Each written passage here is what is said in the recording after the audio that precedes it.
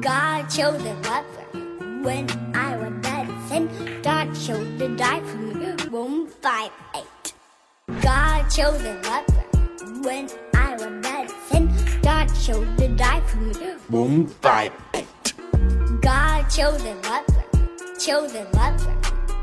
God chose the lover. Chose the lover. God chose the lover. Romans 5:8.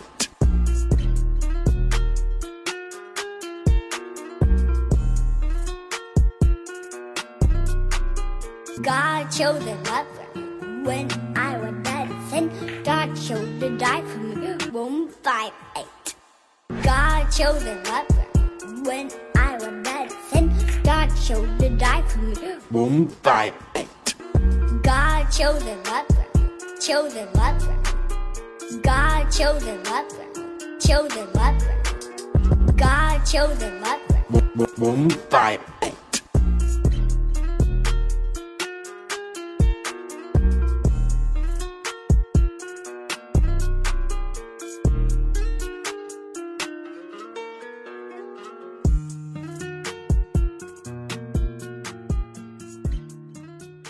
Well, good morning, everybody. It's a Monday morning. It's Thanksgiving week.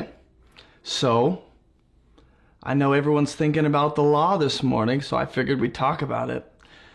Listen, I know that this isn't for everyone. This is, for a lot of people, really boring.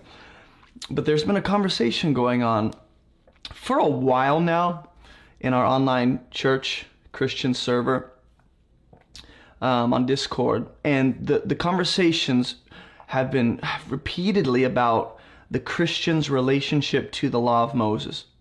And so what I have set out to do over the next 3 days is to take Monday, Tuesday, Wednesday to give you a 3-part mini-series on the Mosaic Law. Because I think there's just a lot of misunderstanding. There's a lot of opinion. There's a lot of tradition on both sides. There are people who say, ditch the law of Moses completely. There are other people who say, no, the law of Moses in its entirety, at least as far as we can do, it still applies to the new covenant believer. And so I'm not going to tell you what I think right up front. Just today in this episode, we have to establish what the law of Moses is. And then in the next, tomorrow, we can talk about, okay, what does it mean that Jesus fulfills the law? What does it mean that we are freed from the law? Is the law a bad thing? No, the law is a good thing. How do we make sense of that? And then the episode after that, we'll talk about, okay, how do we now function in relationship with the Mosaic Law? Now that we've established what the law is. So we'll get to that, but we got to lay the groundwork.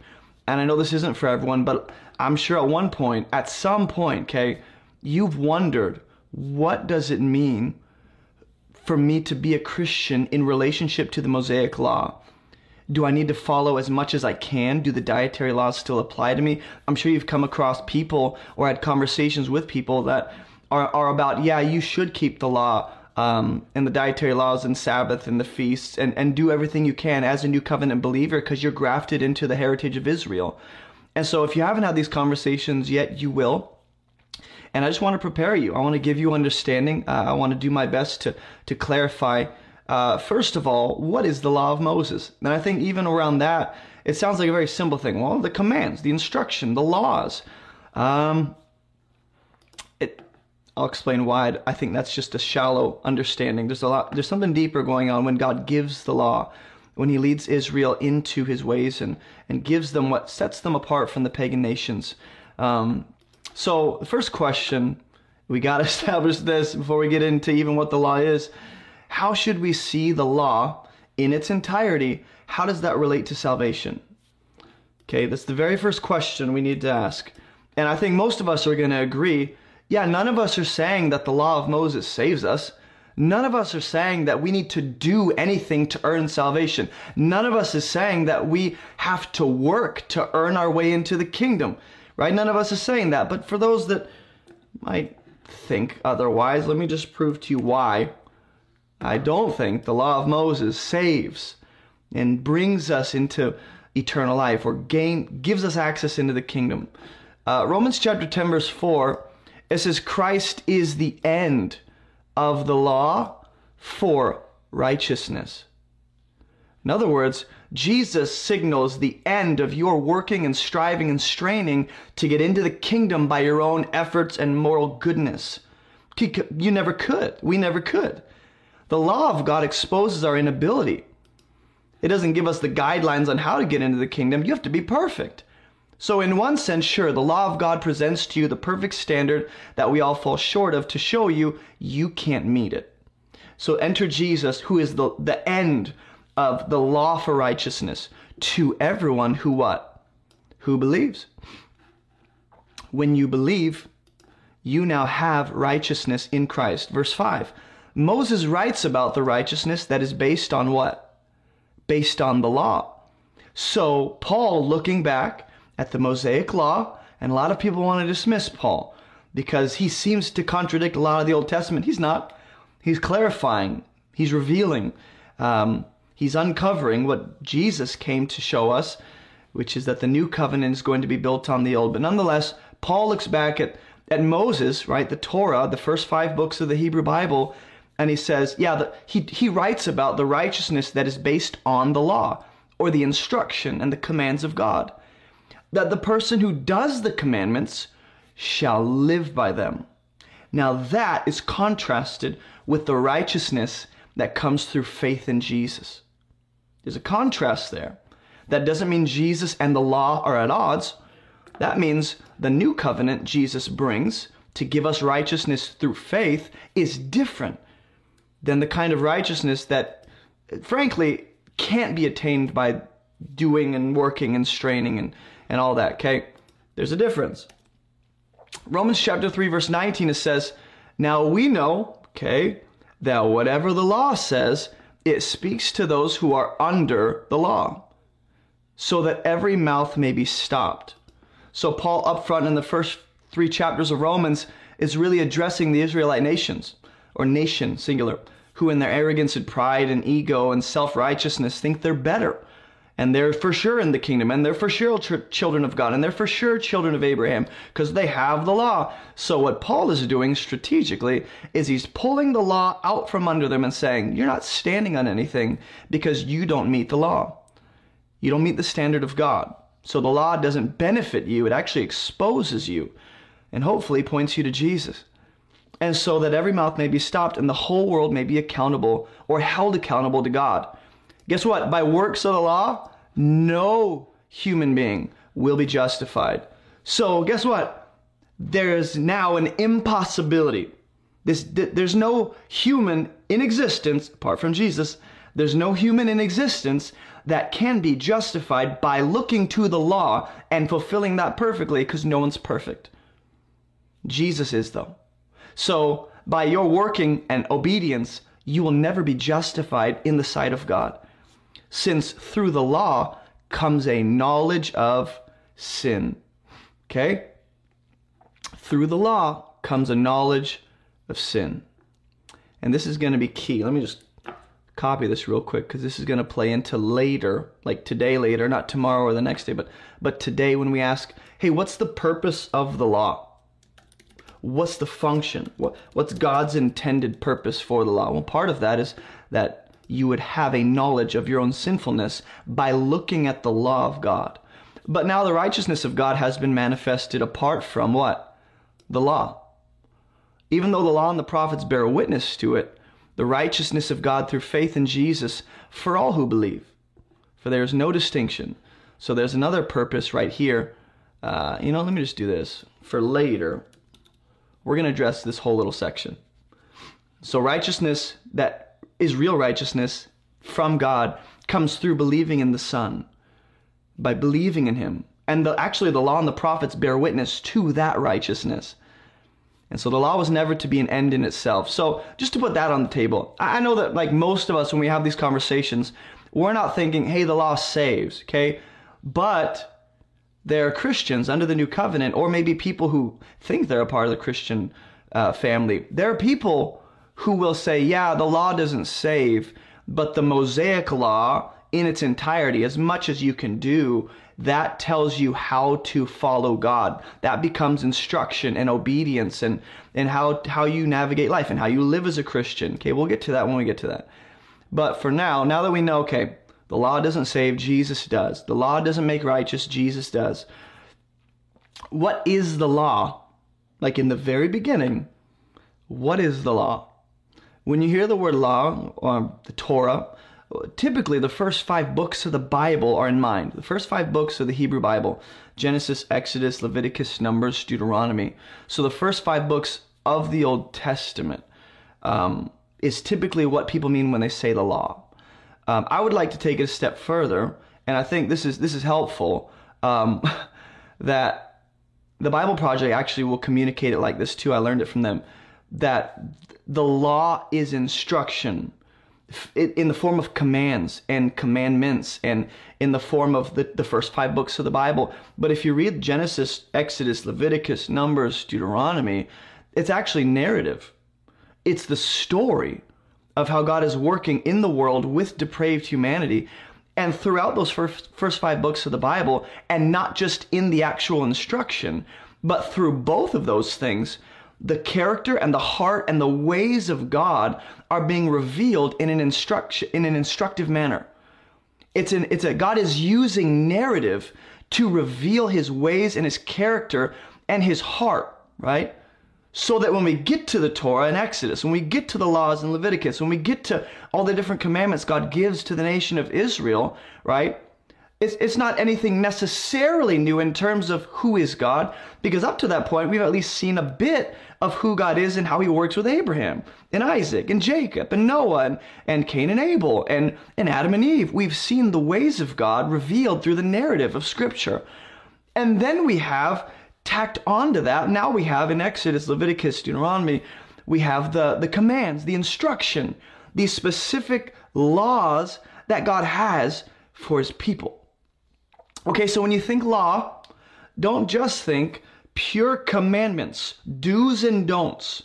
Instead, think the law, first 5 books of the Bible, the way God communicates his heart and his ways in an instructive manner with underlying wisdom to lead people into the ideal. So it is instructive in nature. It is do this and don't do this for sure. But I don't think we should just boil the law down to that only, because the Torah is the first 5 books of the Bible, revealing not just the wisdom and the character and the heart of God, but I mean the way that he intends to interact with humanity and ultimately, predicting the Messiah. Okay, so the law actually instructs and guides people. And I'm going to show you. I'm not just laying this all up front. I'm going to give you scripture to back this up. But I just want to kind of give you like a little, Spark Notes version of what the law is. Okay, what is the law? Well, the law instructs and guides people into God's ideal. Okay, the law reveals the wisdom and the heart of God. Not just in the instruction, but in the narrative that surrounds that instruction and the giving of the law. Number 3, as we've already seen, the law exposes humanity's evil and darkness and inability. Number 4, the law actually is going to distinguish Israel from other nations, sets them apart, leads them into a different way of life than the pagan nations around them, so that they reveal the ways of the God of Israel to those pagan nations. So they're distinct. They're the light in the darkness. And that's how Christians should function. Number 5, the law points to Jesus, not just in a way where Jesus fulfills it and does it, but in a prophetic way, where the law and the instruction and wisdom underlying the law and the narrative of the law, it's actually prophetically declaring and anticipating the Messiah. And so within the instruction, yes, we'll see Jesus do that perfectly and walk out those laws to a T. But also, there is underlying wisdom within those instructions and laws God gives to Israel. There's underlying wisdom that prophetically speaks to what Christ will do. So, let me take you to Deuteronomy 29, just so I'm not just, spitting off wind for nothing. Deuteronomy 29, I'm going to give you a lot of Old Testament. We're just going to look at what the Old Testament itself says about the law. And hopefully we'll build from that. And hopefully you'll see that Scripture actually supports that little Spark Notes version of the law that I gave you up front. Okay. Deuteronomy 29, verse 21. I need a sip because I'm running out of brain juice. 10 minutes in, I've already lost my mind. The Lord will single him out Let's back it up. I just put the verse on my notes, not the actual passage. Okay. Starting verse 17. You've seen their detestable things, referring to the pagan nations, Egypt specifically, their idols of wood and stone, silver, gold, which were among them. Beware. This is God speaking through Moses to the nation of Israel. Beware, lest there be anyone among you, man or woman, clan or tribe, whose heart is turning away today from the Lord, to go and serve the gods of these nations. Beware, lest there be among you a root bearing poisonous and bitter fruit. One who, now here's the kind of person Moses and God through Moses is warning Israel of. One who, when they hear the words of this sworn covenant, they bless themselves in their hearts, saying, I shall be safe, even though I walk in the stubbornness of my own heart. In other words, they have a false sense of security and safety, thinking they're okay if they don't obey God. They're not okay. They're headed for destruction. And God says this will lead to the sweeping away of moist and dry alike. The Lord will not be willing to forgive him.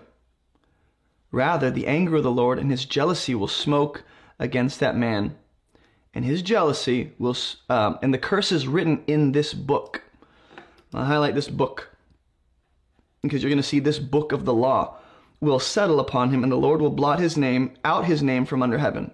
Okay? So there are curses written in this book, which Deuteronomy 30 verse 10 will confirm. This is the book of the law. So verse 10 of chapter 30. The Lord will again take delight in prospering you, to the nation of Israel, Moses speaks.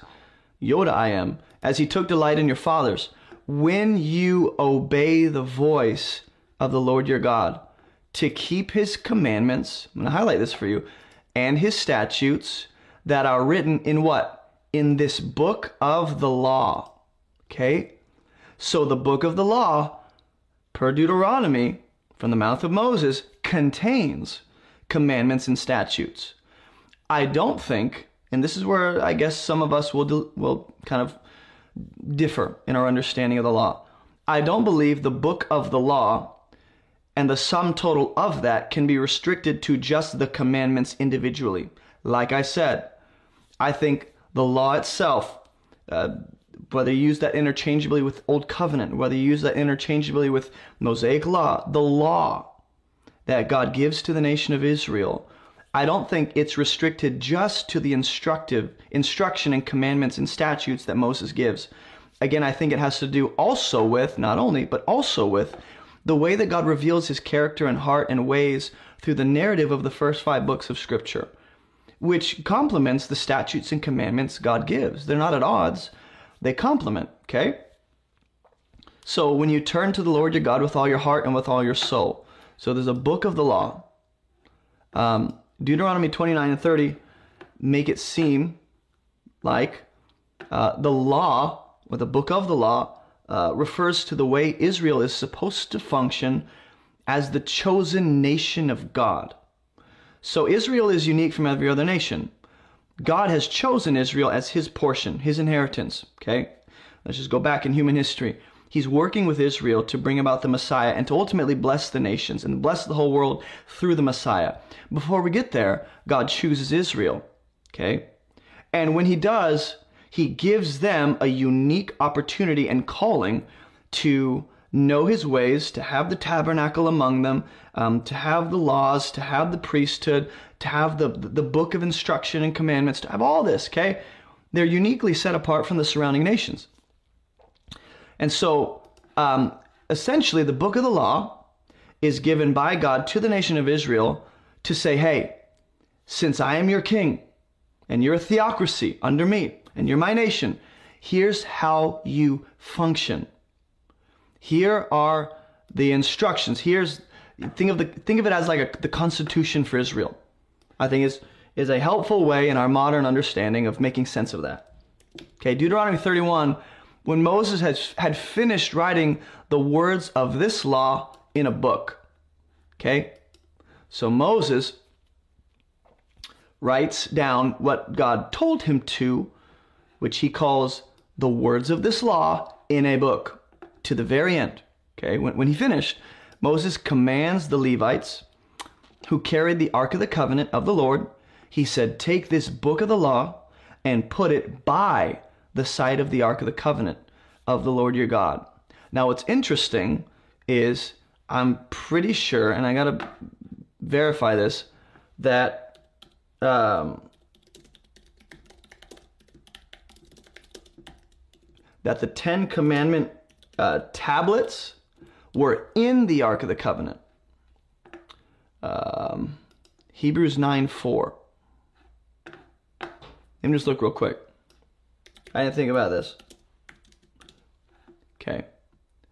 So Hebrews 9 says, behind the second curtain was a second section called the Most Holy Place, having the golden altar of incense and the Ark of the Covenant covered on all sides with gold, in which was a golden urn holding the manna, Aaron's staff that budded, and the tablets of the covenant. That's interesting.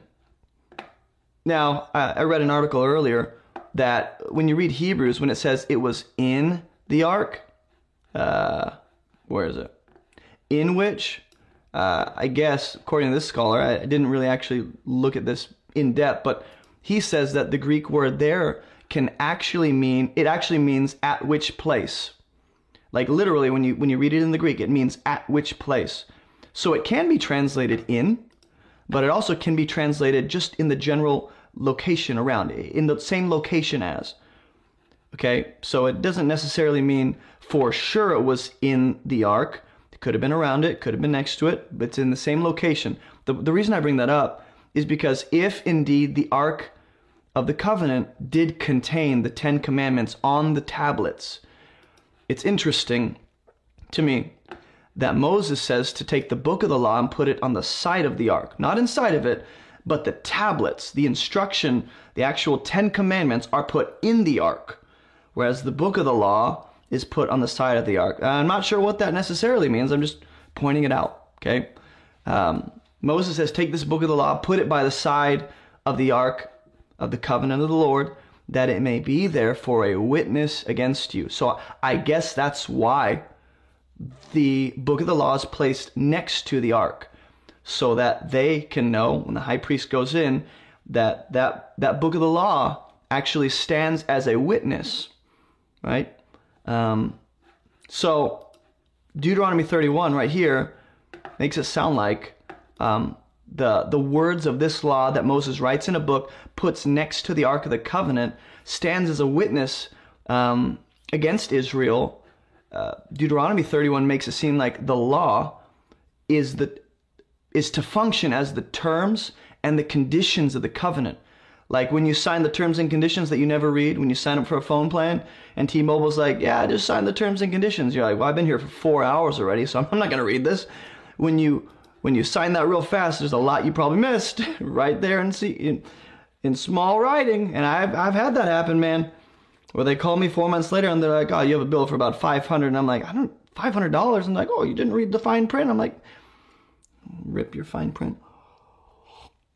But the point is, this is to function in that same way. There's an agreement. There are a set of terms and conditions that Israel has agreed to, which are contained in the book of the law. Okay? So the book of the law, essentially, the law of Moses, is to function for Israel as this. Hey, Israel, here's what it requires of you for God to dwell in your midst, whether that's in the tabernacle, whether that's in the temple. Think of the law as the constitution for Israel, as the terms and conditions, as here's how you function with God as your king. Do you agree? So there's a covenant that they agreed to. They did say, yes, we agree to all the words that are written in the book of this law. Okay. Let me show you something else. Exodus 34. And all we're trying to do today is make sense of, hey, what is the law of Moses? What is the law? Okay, because some people will emphasize a part of the law and say that is the entirety of the law. The way you would refer to a car by the wheels, you know what I mean? Well, the wheels are just a part of the car. When you say a nice set of wheels, at least in our modern terminology, you can be referring to the whole car, but it's still a part. And I think some people inadvertently do that with the law. And they talk about just the instruction. They talk about just the Ten Commandments, or they talk about just the instruction for the Levites and that whole thing. And they're missing out on the entirety of the law because they're hyper-focused on just a portion of it. And again, I don't think it's biblical so far to say that the law in its entirety can be boiled down just to the Ten Commandments. I think the Ten Commandments establish the words of the covenant and the agreement, the terms and conditions, but the law, first five books of the Bible, the Torah, actually goes not beyond that, but it includes more than just the specific do's and don'ts. Does that make sense? I'm not at all trying to say the two can be at odds and the two exist, independently. They don't. They're not mutually exclusive. The Ten Commandments, the covenant, the Mosaic law, they go together. However you use those terms interchangeably. Exodus 34:28, it says, Moses was there with the Lord 40 days and 40 nights. Best sleepover ever. He neither ate bread nor drank water. Do you know what he does?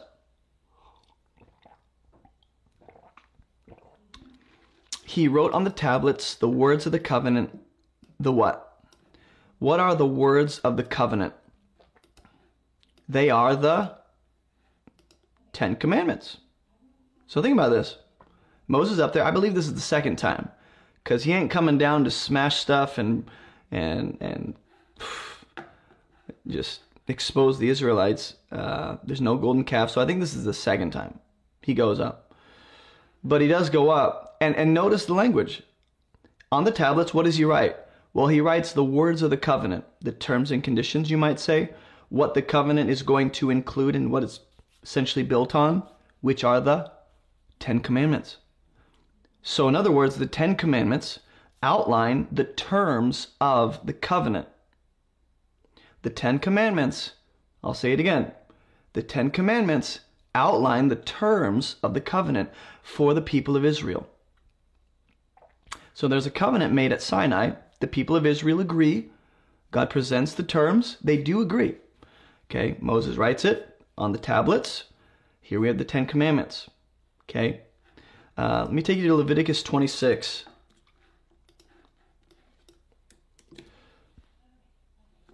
Leviticus 26. And again, the whole series is not wrapped up in today.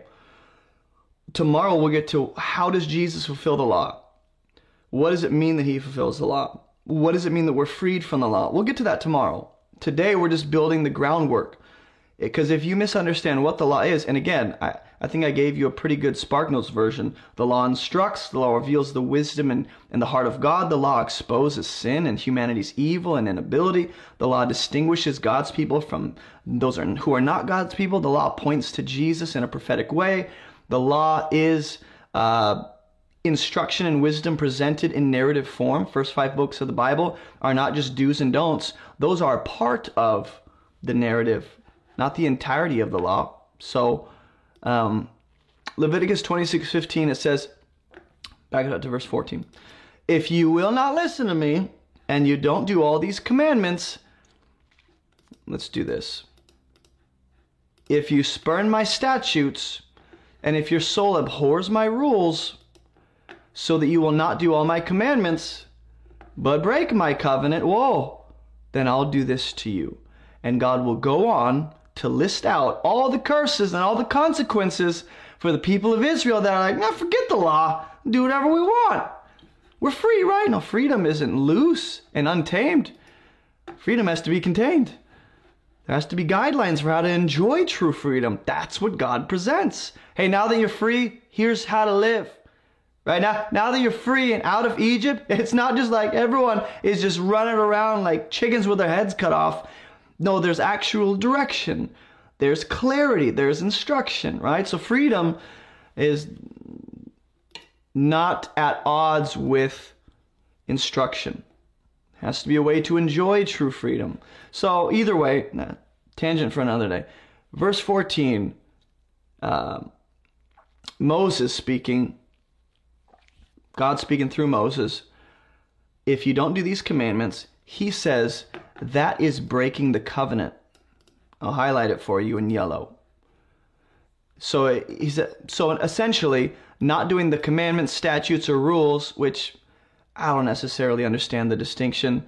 I just think it's there are sometimes where biblical authors will say the same thing in different ways. possibly to emphasize different dimensions of that same thing, right? I do this all the time when I'm teaching. I will say the same thing 3 different ways, because at least one of y'all will resonate with the first way I said it. The rest of y'all might, resonate better with the second and third way that I said it. So maybe that's what's happening here. The commandments, statutes, rules, synonymous, just different ways of emphasizing certain dimensions of the actual instruction. Maybe not synonymous, but for sure connected. I don't know. I'm not making a statement on that. I'm just trying to show you that whatever it is to not do these commandments, statutes, and rules, God does say that is to break the covenant. So essentially, how many times did Israel break the covenant? If we're going to use legal terminology, when did Israel break the covenant? A lot, like from the very beginning. The very second they got the law, Moses came down with the law, they were already engaging in a violation of the very first section of the law, which is how to relate with God. He's the only true God. Worship no other gods. Have no other God before you. They already broke that.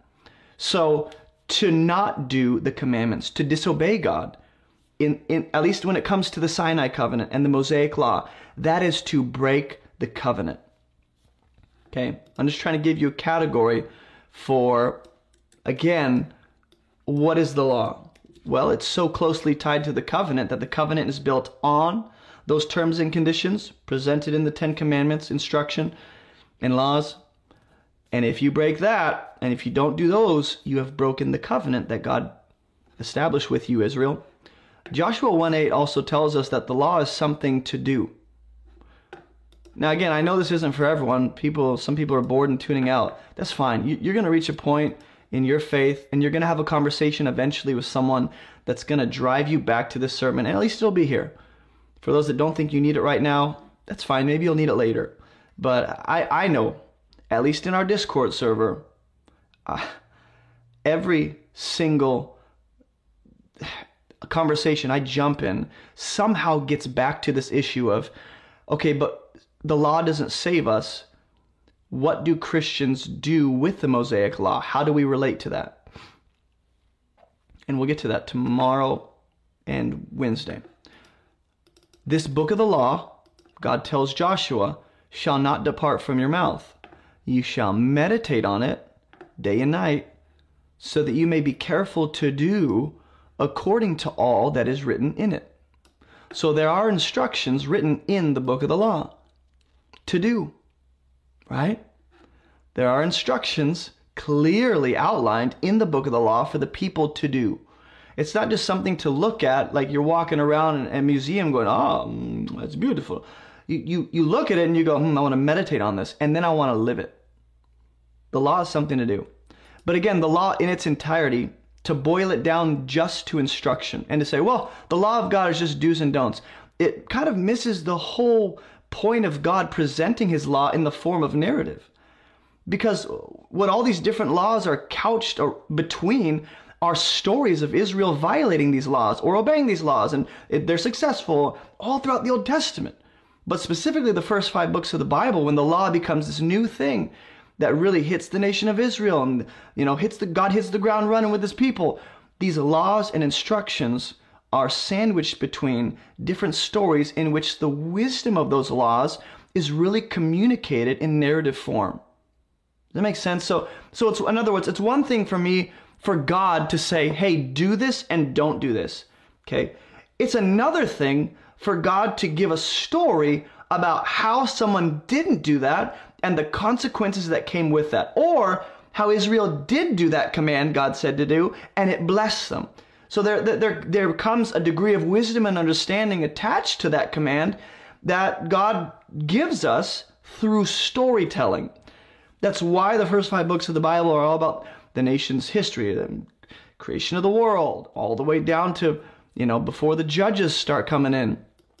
That's why, yeah, okay. So there seems to be, I want to be careful how I say this, and I'm really trying to discern whether I should go here today. I couldn't help but notice, okay, and this was completely new when I did this study. I'd never noticed this. I could not help but notice that both in the New and the Old Testament, there seem to be times where the Mosaic law and the commandments of God, the 10 Commandments, seem to be distinguished, as if to be different ideas. I'm not saying they're disconnected. I'm not saying they don't have anything to do with each other. But let me just show you a few scriptures, and I'm not going to necessarily tell you what to think about this.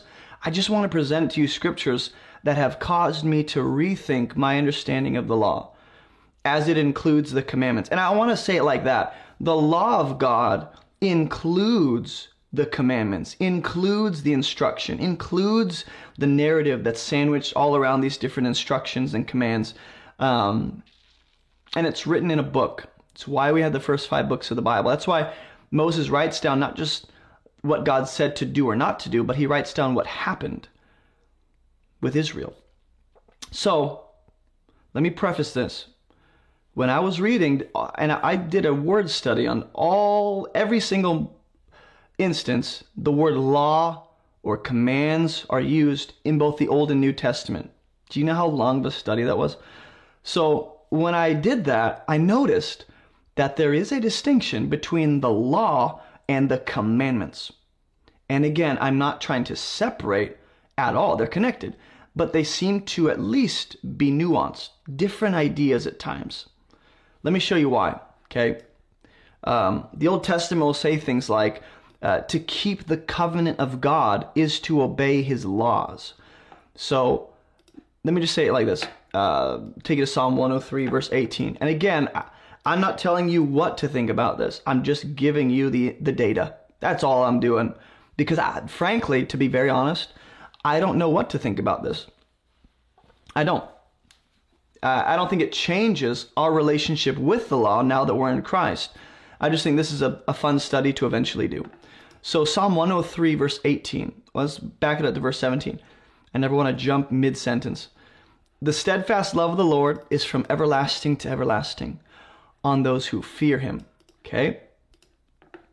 His righteousness to children's children, to those who keep his covenant and remember to do his commandments.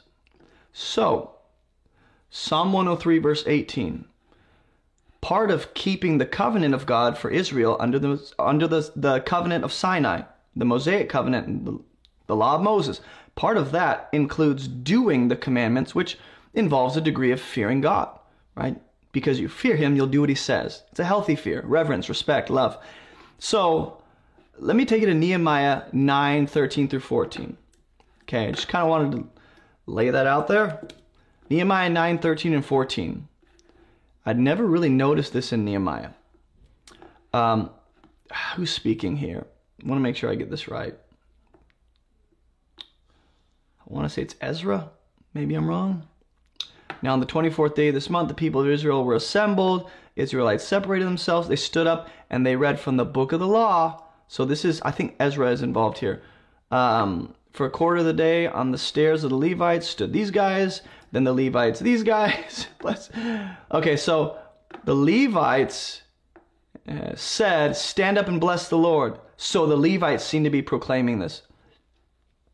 So when we get down to verse 13 and 14, seems to be them proclaiming this. You came down on Mount Sinai. You spoke with them, Israel, from heaven. And you gave them right rules. You gave them true laws, good statutes, good commandments. Okay, and you made known to them your holy Sabbath. Okay, and you commanded them commandments and statutes and a law by Moses your servant. So, do you remember how I said sometimes, and maybe this is one of those instances where they're just saying the same thing a different way. I don't believe that's what's happening. I really do believe, and I'll show you more scripture why. I'm just trying to give you the data. I really do believe that when they're saying this, there's a distinction in the mind from the law and the commandments. And I'm not trying to create an unhealthy division in your mind where you go, law is different than commandments. I'm trying to show you that the law in its entirety is not restricted only to the commandments. The commandments, the commandments written on the tablets, provide the covenantal terms, right, on which, of course, the law includes that. But again, I won't go where I was going to go with the Sabbath because I'm going to save that for Wednesday. Nehemiah 9:13 and 14. He says, right rules, true laws, good statutes, commandments. And he says you provided them commandments and a law.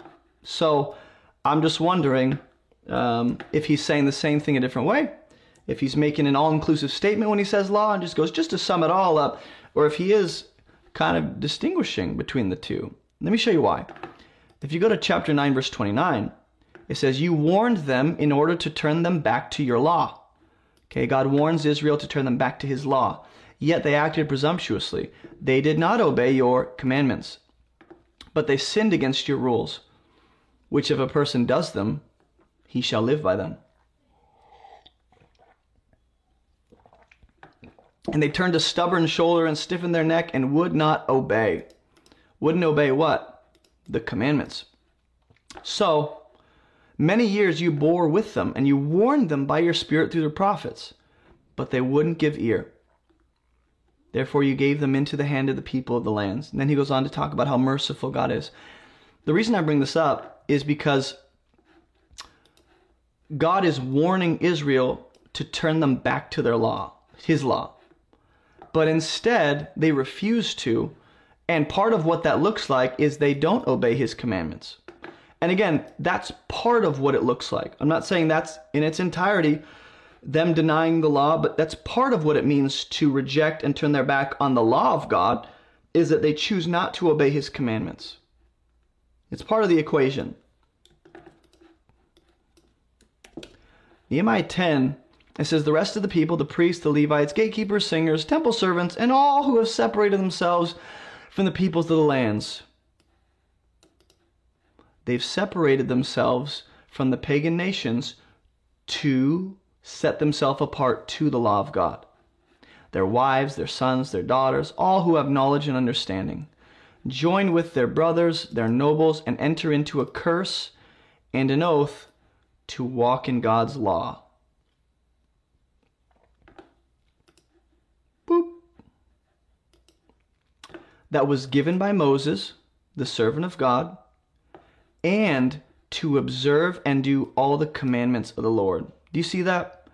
Now that right there seems to be a clear indication to me that walking in God's law in its entirety seems to be somewhat distinguished from doing the commandments of God. Look at it. Just look at it. And again, all I'm doing, not telling you what to think. I'm just presenting you the data and saying, look,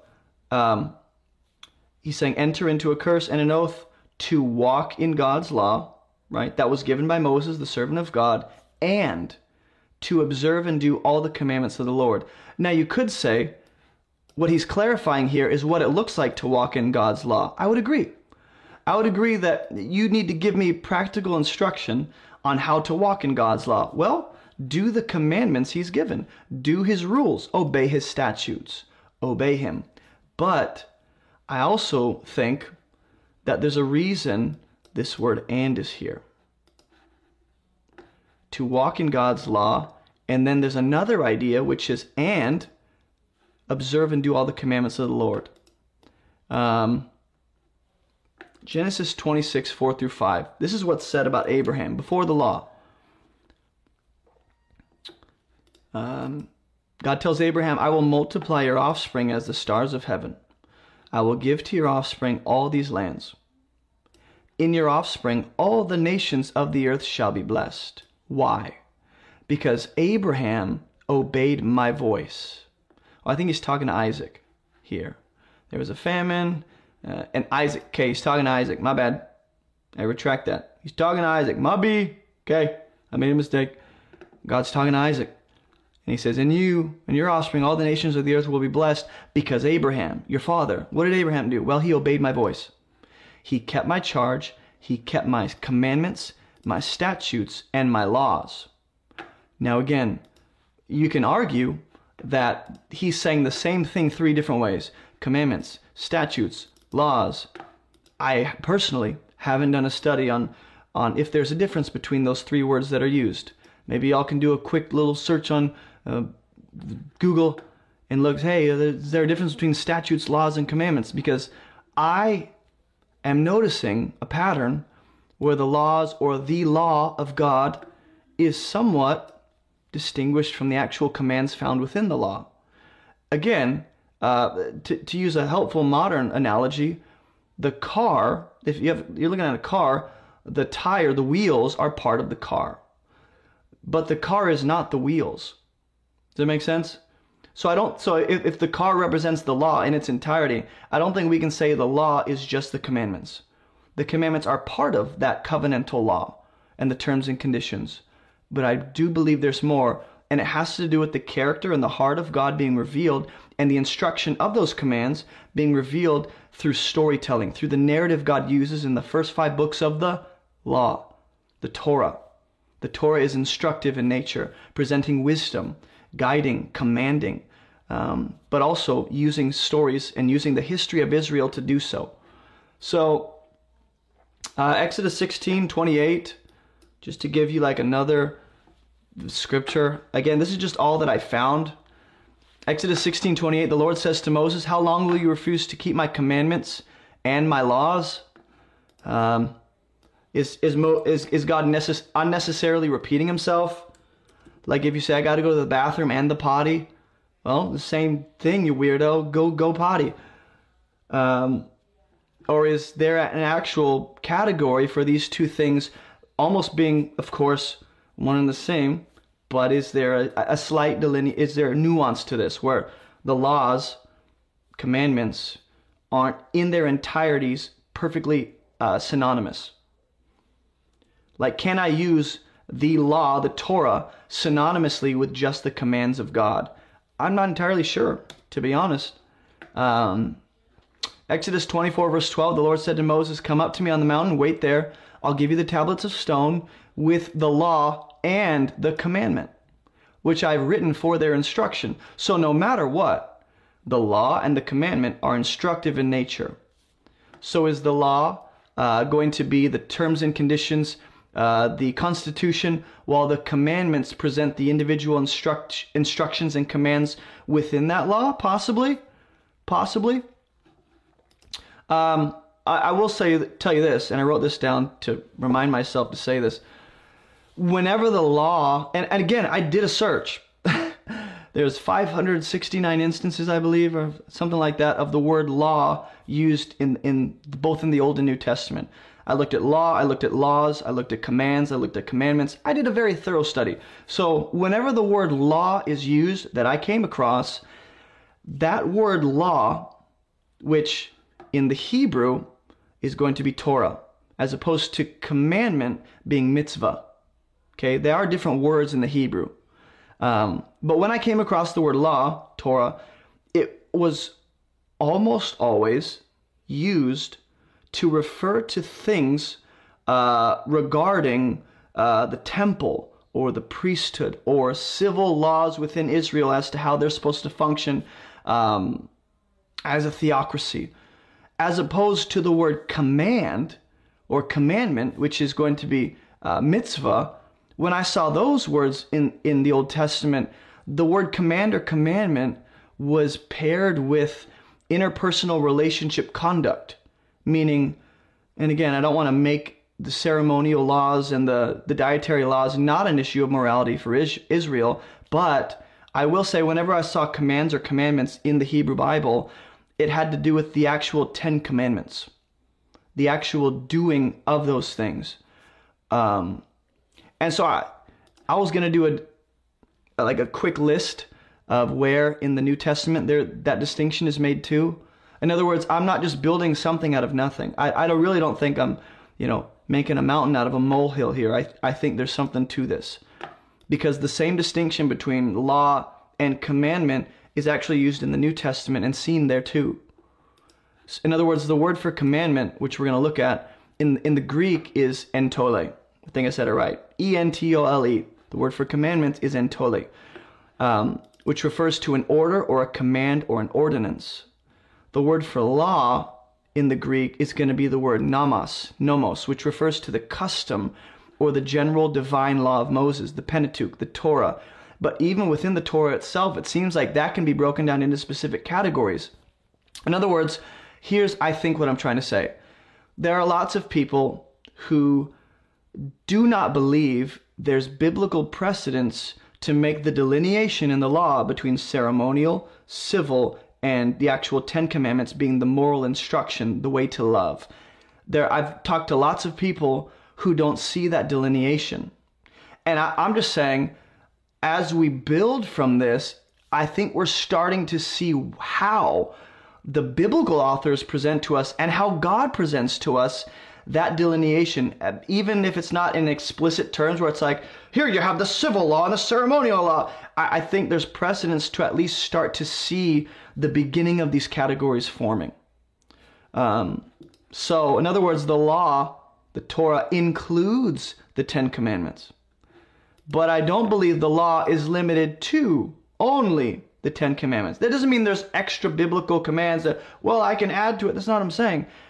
I'm saying, again, it has to do with the first 5 books of the Bible, how God presents his character and his ways in the form of narrative, and all the stories that are couched within the specific laws and instructions, those matter too.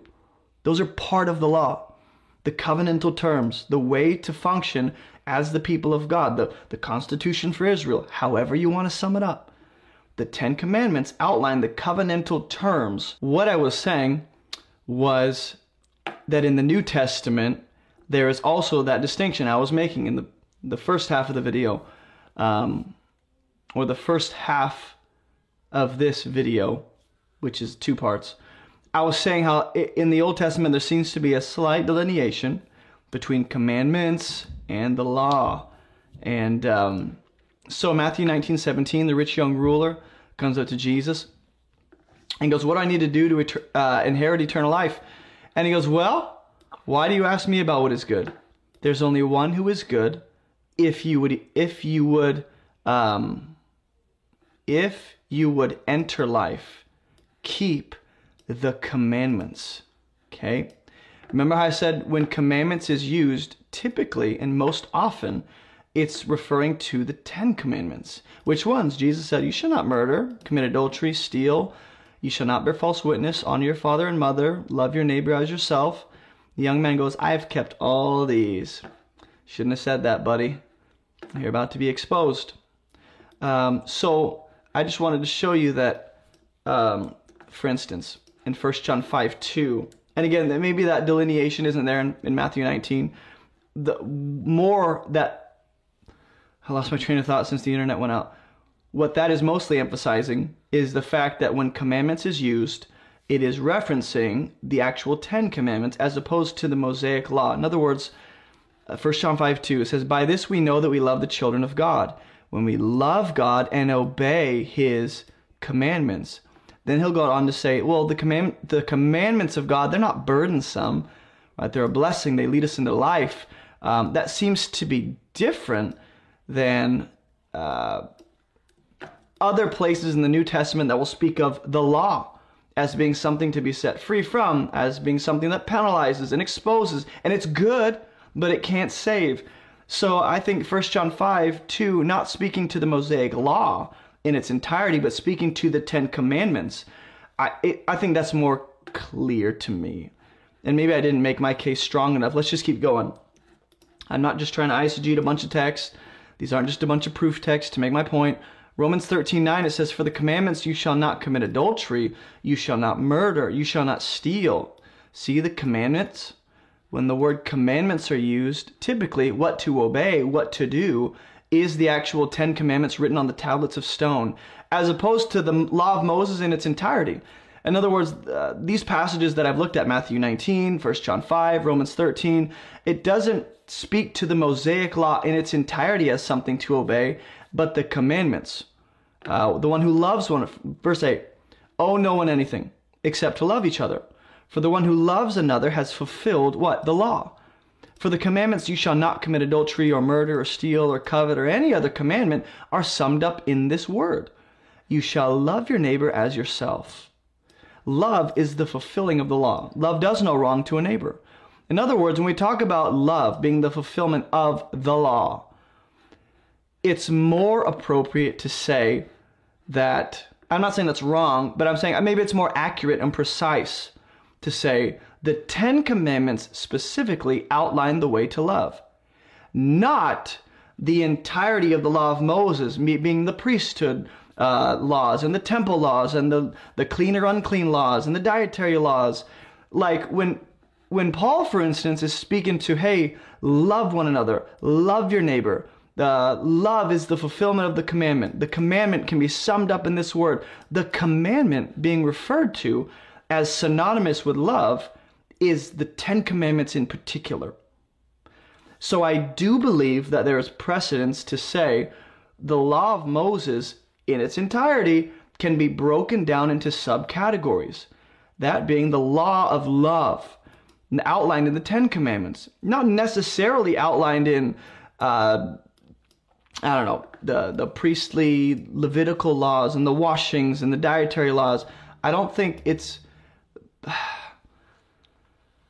I think when the nation of Israel was doing those things, they were, of course, loving God.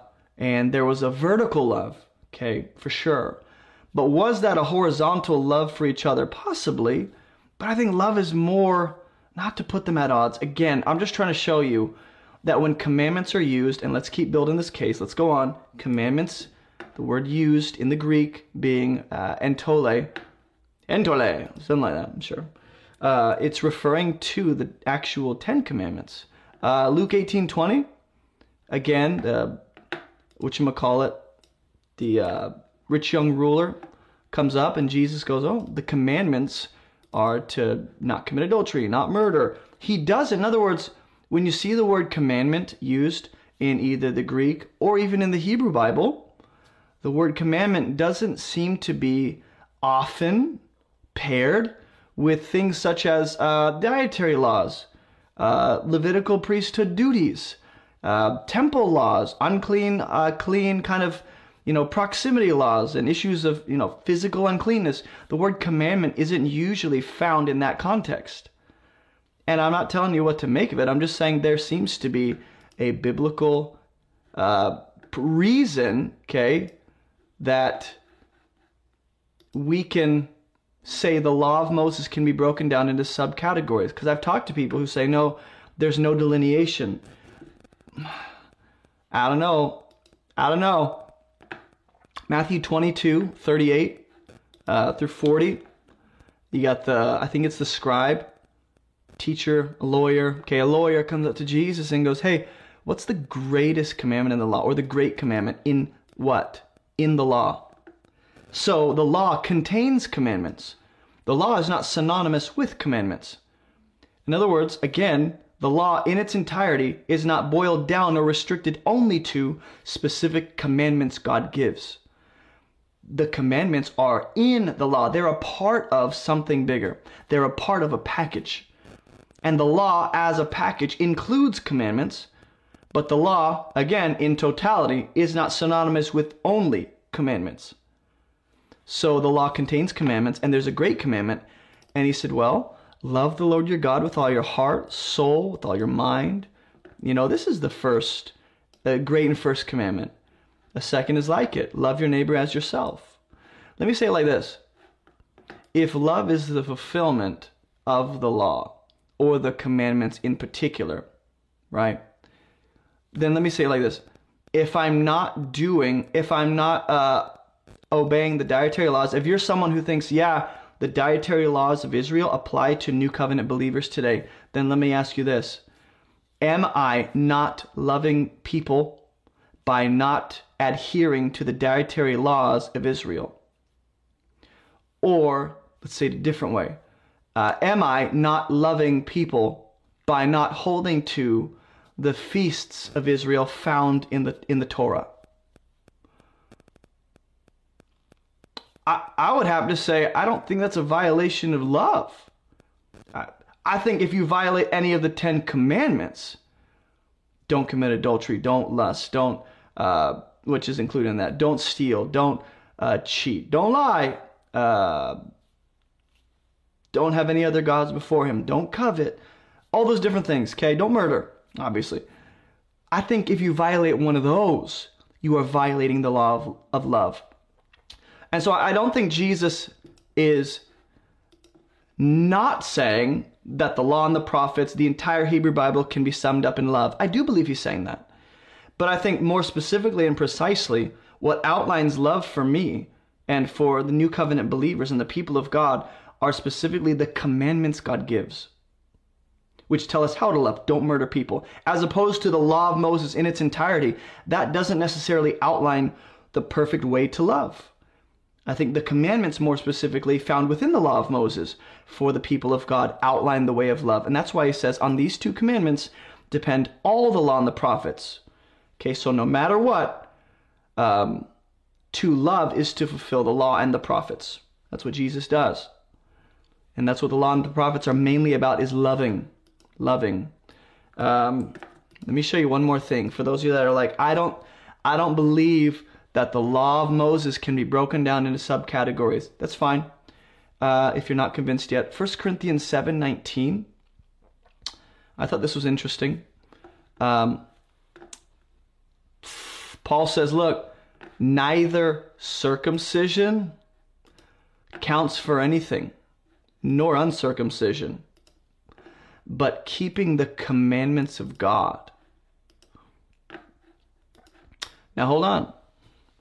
I thought circumcision was a command that God gave to Abraham and, well, his chosen people. Was that not a command of God?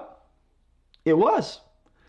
So why does Paul delineate between the commandments of God now for the believers in Christ under the new covenant? Why does he delineate and distinguish between the commandments of God and circumcision, which at one point was a commandment? Why is circumcision not lumped into the commandments we now do?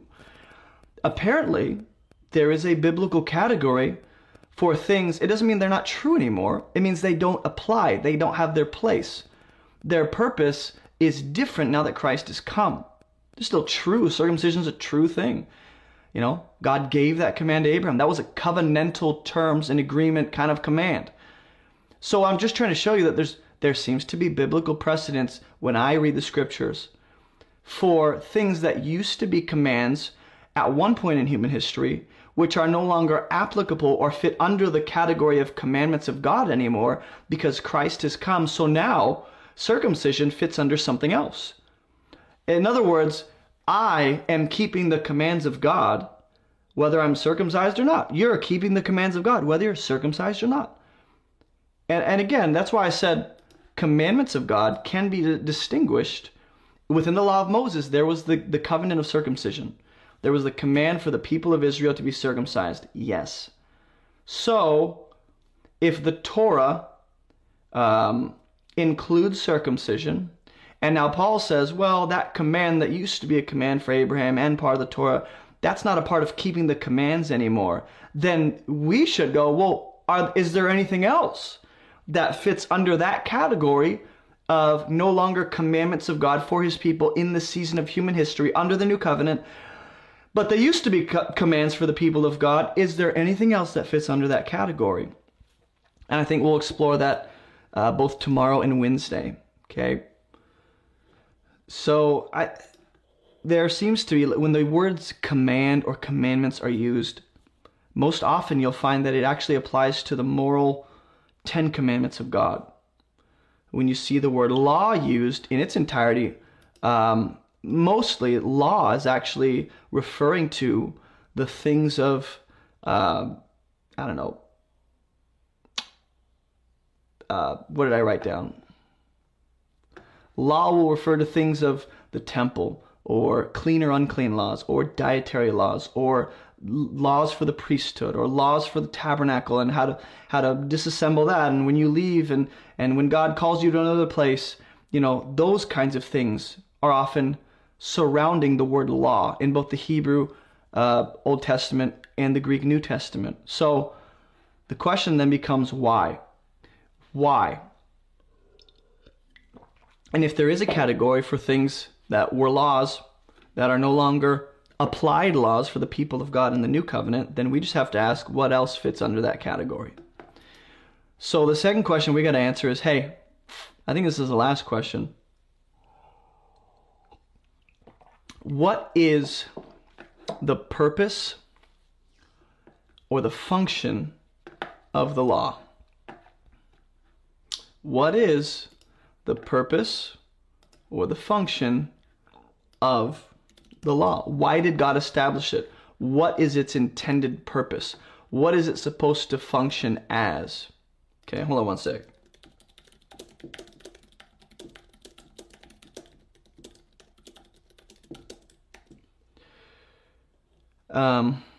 Just had to type out something.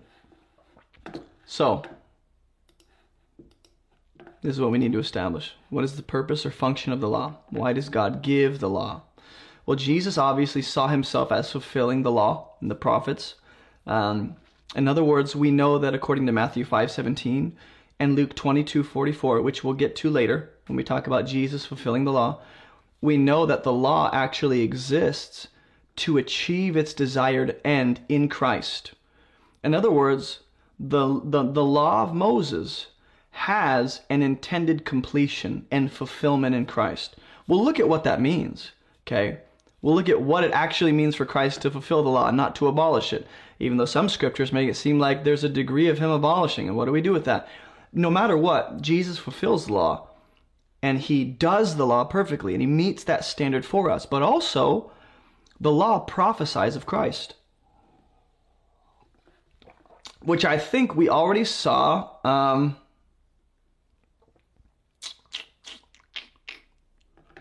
did we see that?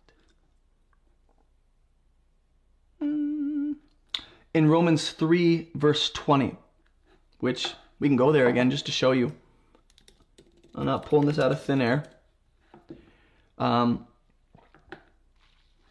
It says, the righteousness of God has now been manifested apart from what? The law. Outside of your adherence to the law.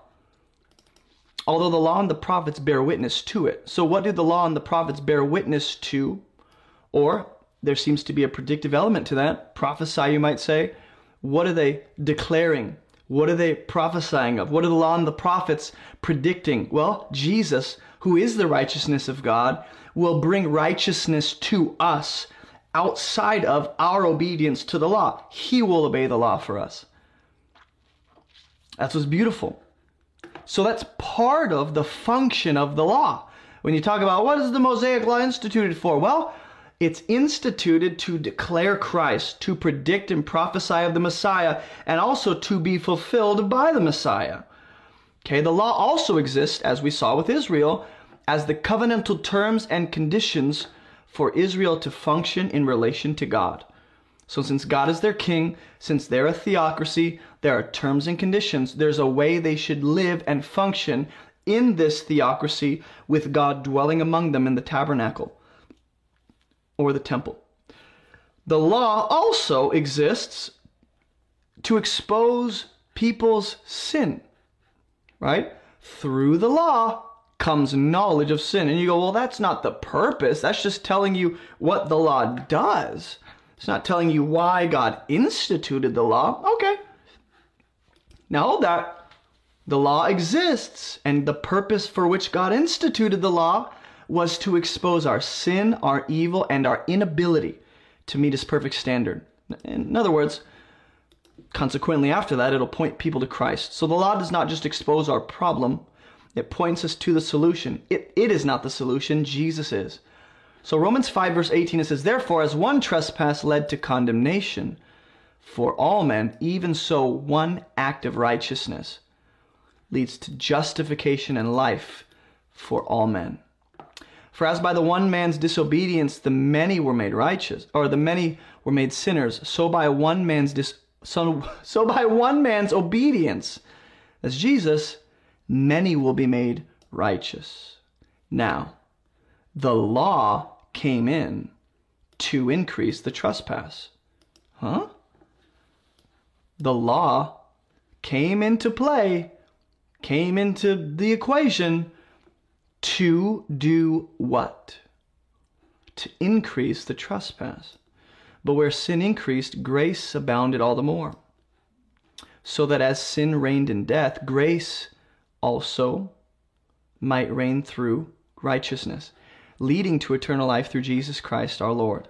So part of the law increasing the sinfulness of humanity, or not even the sinfulness, but maybe our awareness of it, and potentially our actual sinfulness, the law comes in to do that so that, right, grace abounds all the more, so that grace might reign through righteousness. 1 Timothy 1:8. It says, now we know that the law is good. No one is arguing whether the law of God is good. We know it's good, if one uses it lawfully. Understanding this, the law is not laid down for the just, but for the lawless, the disobedient, ungodly, sinners, unholy, profane, for those who strike their fathers and mothers, for murderers, sexually immoral, men who practice homosexuality, enslavers, liars, perjurers, whatever else is contrary to sound doctrine, in accordance with the gospel of the glory of the blessed God with which I've been entrusted. So Paul writes to Timothy and says, look, the law is good if we use it lawfully. Here's how we know how to use the law properly. Well, the law is laid down not for people to feel good about themselves, for the just to go, oh yes, look how good I am. The law is laid down for the lawless and disobedient, which, by the way, is every human being on the planet without Christ. So the law is laid down by God, comes into play for the sake of those who violate the law, so that they might become aware of their own sinfulness, and God might, rightly, judge those who stay in disobedience and rebellion and unbelief, and so God might extend righteousness through Christ. So here's another reason the law is put into play. Here's why God brings the law. Why then the law? So Paul's literally going to answer the question that we're asking. Why? Well, it was added because of transgressions. So when Romans 5 says the law came in to increase trespass, part of that means the law comes in because sin is already there. The law just comes in to shine a light on it into the darkness to show us what sin is, until the offspring should come to whom the promise had been made. And it was put in place through angels by an intermediary. Now, an intermediary or mediator implies more than one, but God is one. Is the law then contrary to the promises of God? No way. But the law is different. For if a law had been given that could give life, then righteousness would be by the law. But the scripture imprisoned everything under sin. So let's say it like this. Part of what it means for the law to increase the trespass, or part of the reason, or part of what it means that the law is added because of sin, is that it actually imprisons, locks things up under sin, locks everything, imprisons everything under sin. Why? Part of the law's institution is so that, again, it locks you in a prison cell you can't get out of, so that the promise by faith in Jesus might be given to those who believe.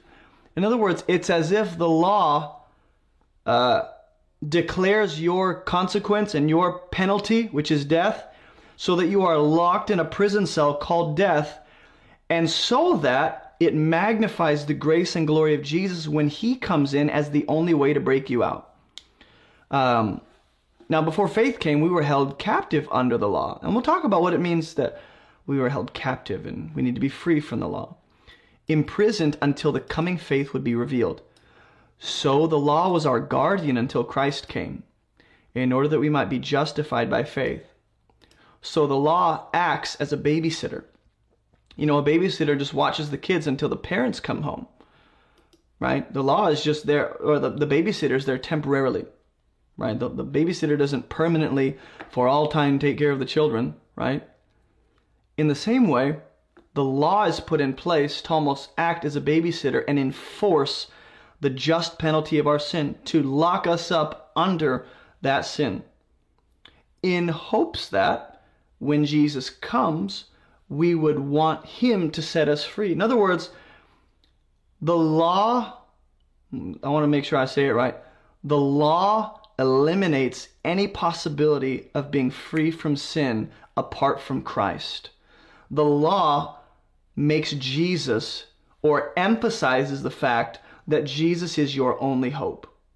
So there's a sense in which the law points us to Jesus by first exposing our sinfulness and our need for a Savior.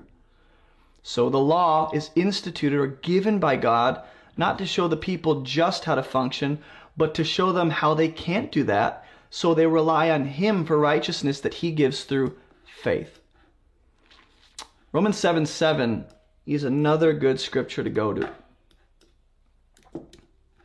It says, "What shall we say then?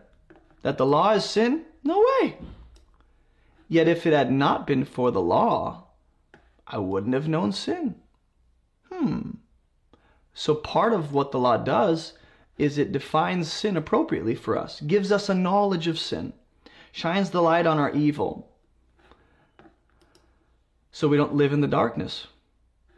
For I wouldn't have known what it is to covet if the law hadn't said, "You shall not covet." Right? So Paul looks at the law, which is good, by the way, as something that just exposes an issue. The law is like an x-ray that a doctor uses and goes, "See this problem? You have a cancerous, growth on your right here. You see right here?" And then the x-ray becomes something that makes the problem evident. That's what the law does. The law makes our problem very evident, so that you realize, I can't meet the law. I can't meet His standard. I can't get into the kingdom. And God goes, "Perfect. My Son can get you in. I don't want you to look to the law. I don't want you to look to your obedience. You're supposed to see your inability and your hopelessness apart from Christ, so that you rely on my Son."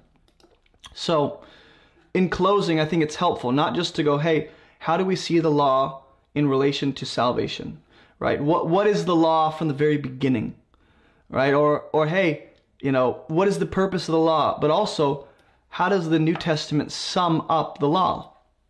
Well, Matthew 7, it says, "Whatever you wish others would do to you, do to them. This is the law and the prophets." In other words, perfect love for fellow human, regardless of age, regardless of ethnicity, regardless of economic status, regardless of their offenses against you. Treat others the way you would want them to treat you. Whatever you wish they want to do to you, do that to them. Imagine yourself in their shoes. How would you want to be treated? Well, you'd want to be loved. So demonstrate perfect love to people. The law and the prophets are summed up as love. Matthew 22:36-40. Again, we read this earlier. The teacher comes up to Jesus and goes, "What's the greatest commandment in the law?" And he goes, "Well, love the Lord your God with all of your heart, with all of your soul, and with all of your mind. This is the great and the first commandment." So he literally looks at the 10 commandments and goes, that first one is the greatest of it all. The second is like it. Love your neighbor as yourself. You can break the 10 commandments down into the first half being all about how to love God, and then the second half, how to practically love people, which is love for God for sure. You're loving God by loving people. But how do I practically relate to my fellow image bearers of God? The second is like it. Love your neighbor as yourself. On these 2 commandments depend all the law, the Torah, the first 5 books of the Bible, and the prophets, the entire Hebrew Bible, the entire Old Testament can be summed up, not just in the person of Christ, but as love God, love people. That's what Christ does. That's what I will do in response to His love for me. Let me take you to James 2 and then we're done. I know this is a lot of scripture, but we need clarity on what the law of Moses is before we can ask, okay, what's the right, how does the law of Moses fit into my Christian life, right? Before we can answer that, we have to know what the law is. So James says, if you really fulfill the royal law according to the scripture, love your neighbor as yourself, you're doing well. So, the entire law, the entire scripture, can be summed up: love your neighbor as yourself, which assumes loving God first, which assumes first that you've received his love for you, because you love him only because he first loved you. And that's it. That is the first part of this series, this 3-day series. Think of it like a conference. You just come to a 3-day conference on your computer, on your phone, tuning in digitally, and you get to hear all this. So this is the first session on this series I've called, What About the Mosaic Law? We know how we should see the law in relation to our salvation. We know what the law has been from the beginning. The law instructs and guides people into God's ideal. The law reveals the wisdom and the heart of God, right? The law is a reflection of God's character. The law exposes humanity's evil and sin, points us to Jesus. The law distinguishes God's people from those who are not his people. And the law points to Jesus in a prophetic way and to be fulfilled by Christ. So, tomorrow, in the next session, we'll look at how does Jesus fulfill the law? Like, what does that mean? We know how he does it. He lives, he dies, he resurrects. What does it mean that he fulfills the law? And then we'll look at, what does it mean that we're set free from the law? Why do we have to be set free from something Paul already said is not a bad thing? The law is good, so why do we need to be set free from it? And everyone has their thoughts, and we'll get to that, okay? And then in the last session on Wednesday, we'll talk about, okay, what do we do with the law of Moses now? And what law do we operate by if not the law of Moses? Is there something else? And then we'll talk about, what about the feasts and the dietary laws and Shabbat, the Sabbath? Everyone has their thoughts. Well, I think that's it for today, guys. Go ahead and do me a favor. Go and visit AboveReproachMinistry.com. You can find out everything about this ministry, all the free stuff we have, and yeah, go enjoy. That's all I'll say. And I'll see you guys tomorrow, 10 a.m. Eastern Standard Time. All right? You guys have a good day. Keep moving towards Jesus.